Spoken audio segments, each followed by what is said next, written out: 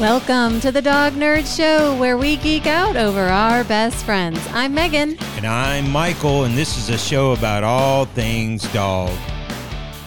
Hey everybody, welcome to the show. Today we are talking about rare and exotic puppies and dogs. Oh, wow. I know it sounds sexy. Yeah. But it's really not. No, there's some issues when we start getting into marketing terms for dogs, like rare and exotic. So, you know, we live in a Instagram world, right? I mean, everything has to look cool and beautiful and unique and rare.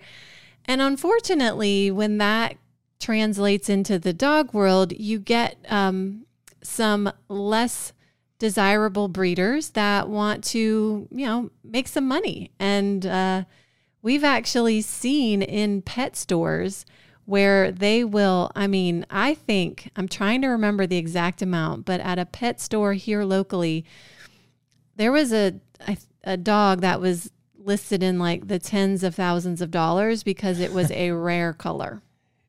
Yeah, and it seems like it got accentuated a little bit with the pandemic, which was another issue because we buy everything now online too.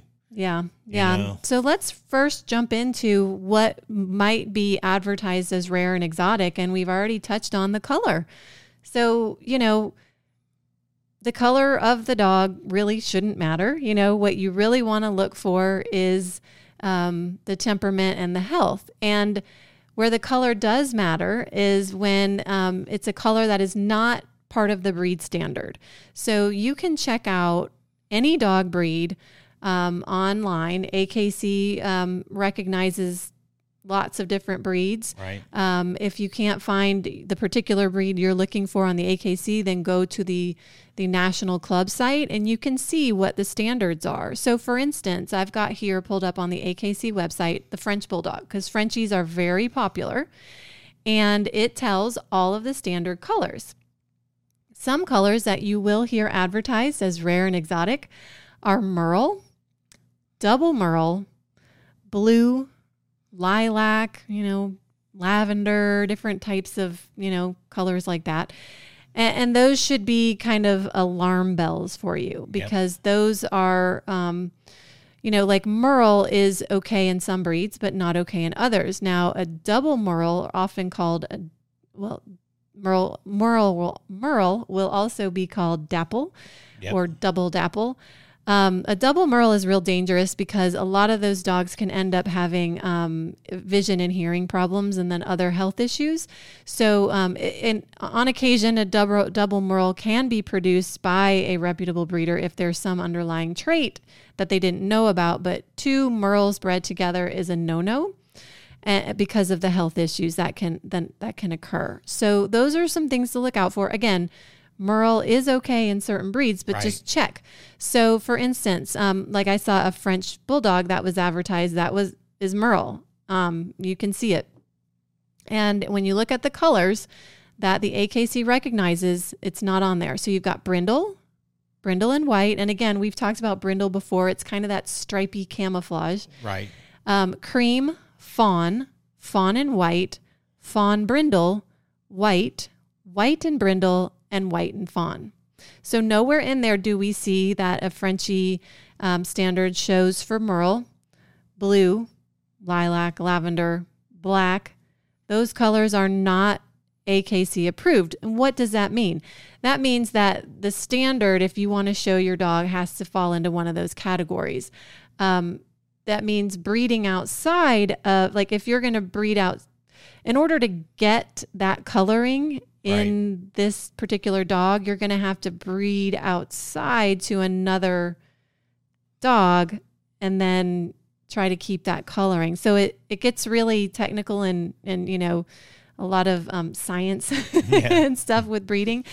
But it's not to say that if you have a blue or a black Frenchie, it's not to say that your dog is not unhealthy. But if you are looking, because your dog could have gotten very lucky and could have no problems whatsoever. Right, yeah. However, a lot of what we see and hear about is that those dogs end up having skin issues or other health issues. And where I'm kind of going with all of this is that any reputable breeder is going to stay within the standard.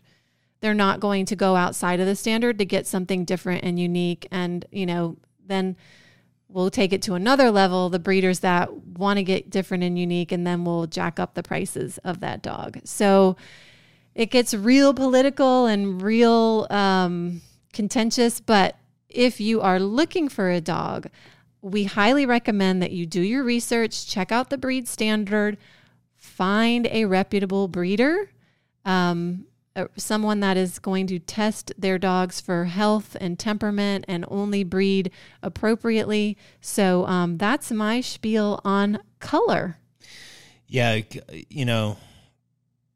it's amazing how you'll see these ads. And one of the other things you'll see that's become really popular, I know it was really popular a few years back, and it probably still is size, teacup Yorkies. Now, we're not trying to offend anyone. If you're watching our show and you love our show, and by the way, if you like what we're doing here, please subscribe. Also, there's a little bell down there you can hit, and we really do appreciate it, and leave us comments and everything else. But going back to, we don't want to offend anybody, but when you're breeding a dog for a size, now you're really talking about possibly some major issues with health. And, Yorkies is an example with the teacups. Everybody wanted a little portable pocket or purse dog. Yeah. The other one, Megan went to the University of Georgia. I'm a huge fan of the University of Georgia Bulldogs. Go Dogs. I think, exactly, go Dogs. I think that UGA is one of the most iconic mascots in sports. However, if you go back and you look at UGA 1, or if you go back and you look at the Yale Bulldogs from the early 20s, and those pictures, you can find them. They don't look the same. You mean 1920s? Oh, yeah, 1920s. not the 2020s. Yeah. But if you go back and you look, they don't look the same. No. The dog looks drastically different. And actually, UGA 1 is closer to a real English Bulldog than whatever UGA we're on now. Yeah. Yeah. They y'all look it up. Look up UGA mascots over the years. And there's an incredible graphic that shows all of them. And like you said, the Yale Bulldog mascot, that little graphic from, the early days, they have a longer neck, they have smaller heads, they have much smaller bodies, less stocky. Right. But yeah, we were reading about them being sized down as well. English Bulldogs. Shrinkables is what they called it? Yeah, shrinkables. Shrinkables. So here's a breed that already has a ton of issues. I mean, just birth alone for these is 99.9% C-section. Yeah. You have to clean them. They have all those little folds. You have to clean all the little folds, right. And they have bronchial issues because if you look once again, you go back to those photos from the early days. Their nose has been smushed in. This trend for Instagrammable dogs, the smushier face is more attractive to people. And so a lot of these breeders are breeding for a more smushed in face. And any of y'all who have a however you pronounce it, the smush face dog, if you have one of those, you guys already know how difficult it is because you have to be very vigilant in the heat. You've got to make sure you keep everything clean.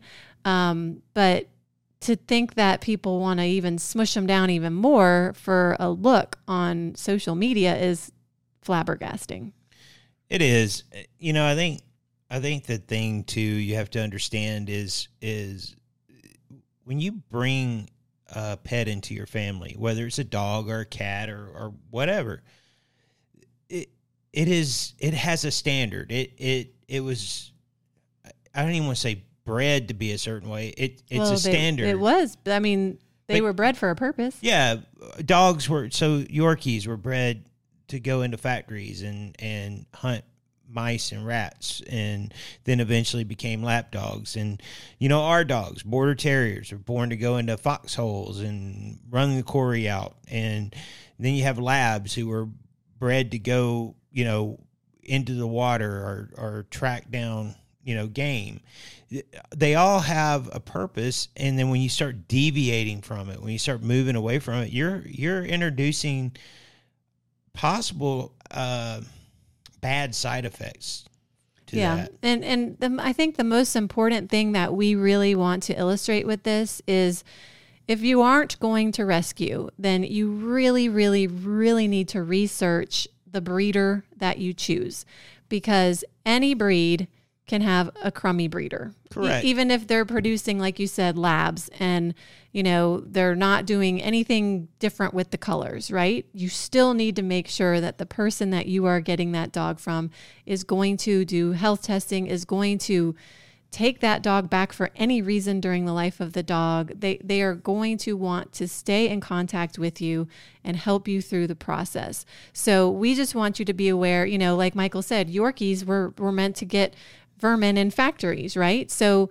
they started breeding them down from that when Victorian women wanted them as lap dogs and they became fashionable.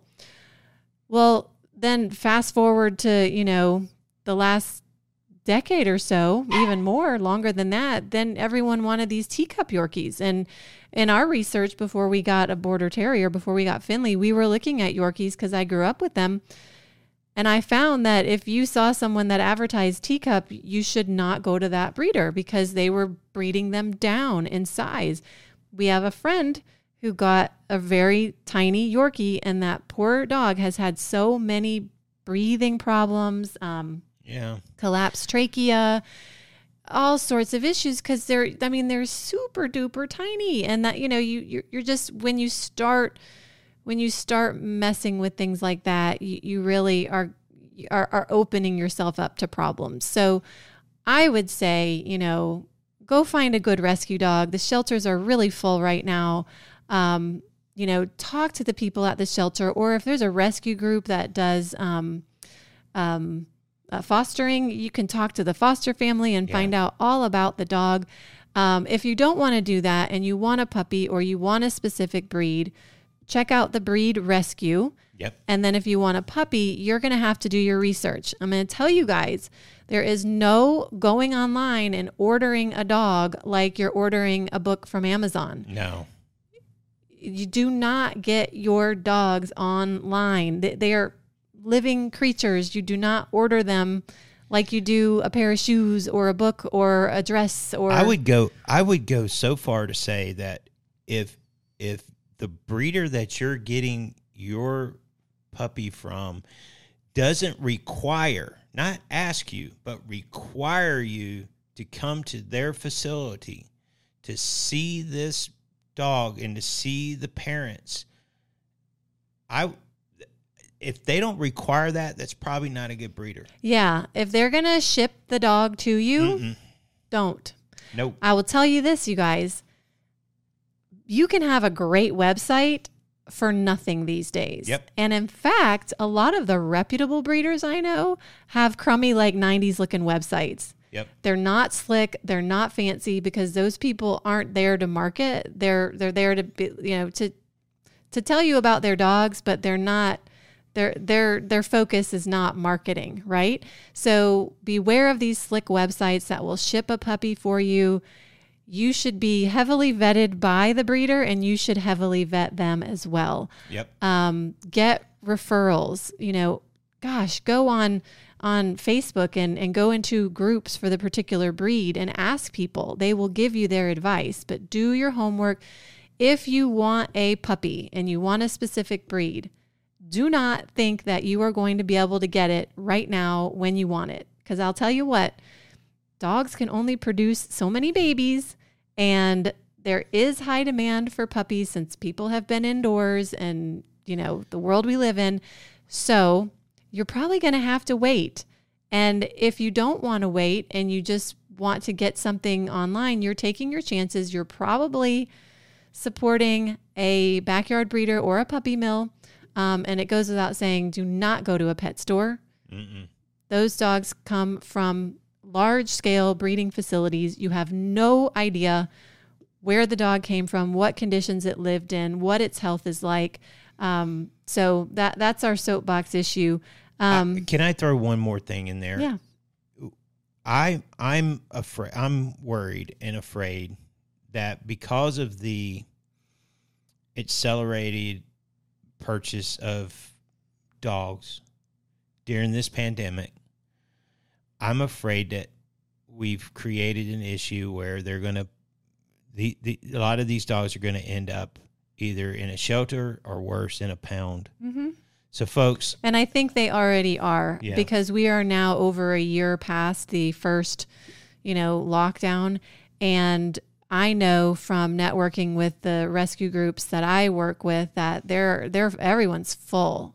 I mean, everyone is full. So I think what has happened is people got this whole, my kids want a dog, or, I want a dog, and they didn't think it through. And, like you said, maybe the animal was purchased from a puppy mill and it's not healthy, and then the person can't afford it. Right. We will tell you this, you can always, look, you're not going to know what you get when you rescue a dog or when you buy from a breeder. Any dog can have issues, health Correct. issues, right? Chances are you will have better luck if you want a puppy and you don't want to rescue, and you can rescue puppies. I know there's people probably yelling at us. You can rescue puppies. But if you're going to a breeder and you want to get a specific breed and you get a puppy, even the best breeder can have a dog that has some issues, right? Mm-hmm. I mean, we all, it's all a gamble, but the chances of you having that happen from a reputable breeder versus a pet store or a backyard breeder, large commercial breeding operation, the chances are greater that through one of those organizations you will get a dog that has some sort of issues. We've just seen it too much, whether they have behavioral problems or... The evidence is there. Yeah. The evidence, there's no getting around that. The evidence is there. There's, you take England, for instance, they don't allow you to sell puppies in pet stores. Our county that we live in, it's illegal to sell puppies in pets or any pets in pet stores. I think is it our whole county? It's now? our whole county. Okay, yeah. It started out with our county seat, but now it's the whole county. And you're starting to see that trend. But it really boils down to this. All the shelters are really, really full. And I think that should, if you're not really looking for a puppy, even though you can get a puppy there, I think that's where you should go first is to the shelters and to your local pound. Actually, I mean, there's a ton of options for people out there that you don't have to go online and purchase a dog. No, and remember, you're not ordering a pizza. This is a lifelong decision. Look, Finley is 17 and a half and Riley is 14 and a half. This is the long haul for you. You are going to have responsibility for this creature forever. So just be aware, fancy colors, people marketing things as rare and exotic, that just stay away from that. Anything teacup or shrinkable or anything to do with size, be aware. You want somebody that's going to stick to standards, that's going to health test and temperament test and give you the healthiest puppy possible. So just be aware of that. And, we'd love to hear from you guys. So please drop us a line, dognerdshow@gmail.com. I love reading your comments. So let us know if you have anything else to add to this. And with that, if you're listening to this live, my third book, and this is a proof copy, but my third book comes out this week, Riley Carson and the Secret Tunnels. So look for that on Amazon on Thursday, August 26th, and it'll be available in paperback and ebook, and it would be so wonderful if you would check it out. In fact, the ebook is going to be cheap and discounted at the very beginning. So, well, until next time, folks, thanks for tuning in. We really appreciate it. Bye-bye. Thanks, guys.